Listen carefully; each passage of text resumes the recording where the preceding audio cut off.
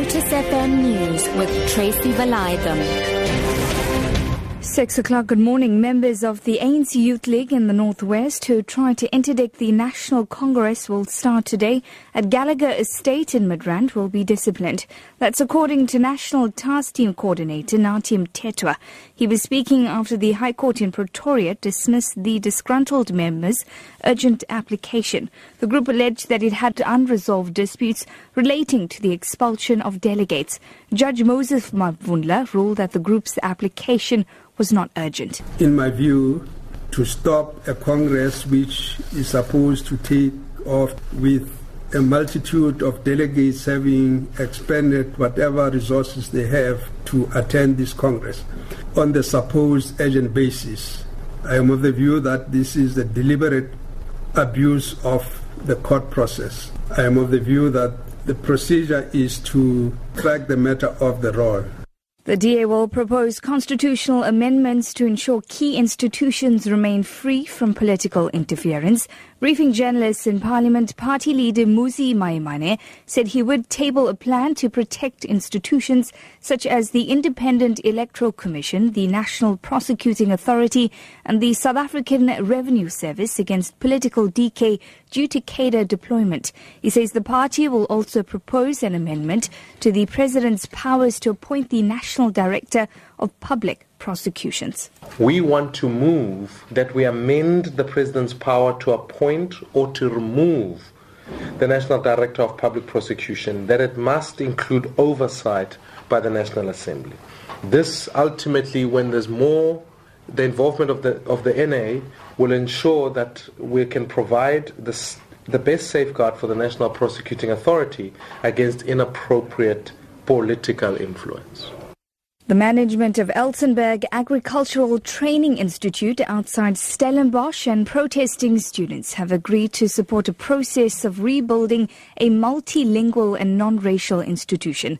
The parties have reached an agreement to end 3 days of protests over the institution's language policy. Western Cape Agriculture Department spokesperson Petro van Rijn says they are eager to address language and transformation issues at Elsenburg. We have appointed a task team which will consult with students and key stakeholders so that a new language policy can be developed. We have also undertaken to have several engagements with students, and we would like to continue that open dialogue. And we have also appointed independent mediators, and they will obviously continue to facilitate the transformation process.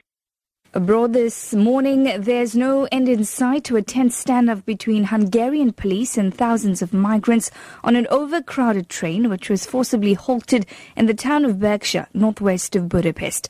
The refugees had hoped that the train would take them from Budapest to the Austrian border. The Hungarian authorities want to take the migrants to a transit camp nearby.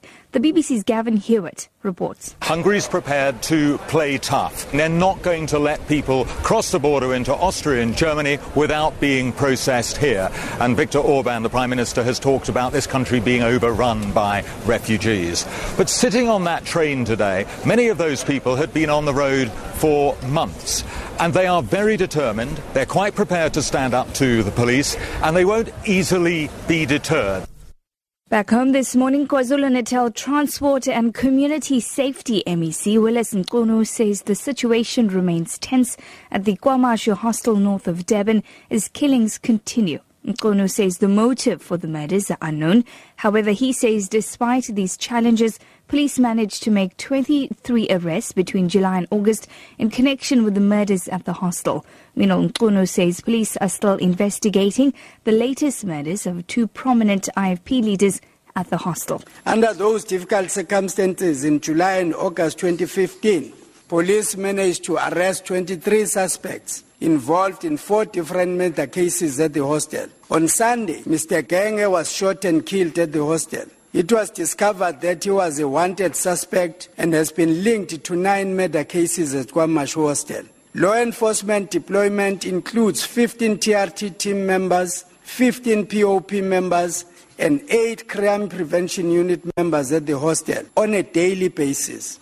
Your top story this morning, members of the ANC Youth League in the Northwest who tried to interdict the National Congress, which will start today at Gallagher Estate, Midrand, will be disciplined. For Lotus FM News, I'm Tracy Valaydham. I'll be back with headlines at 6:30.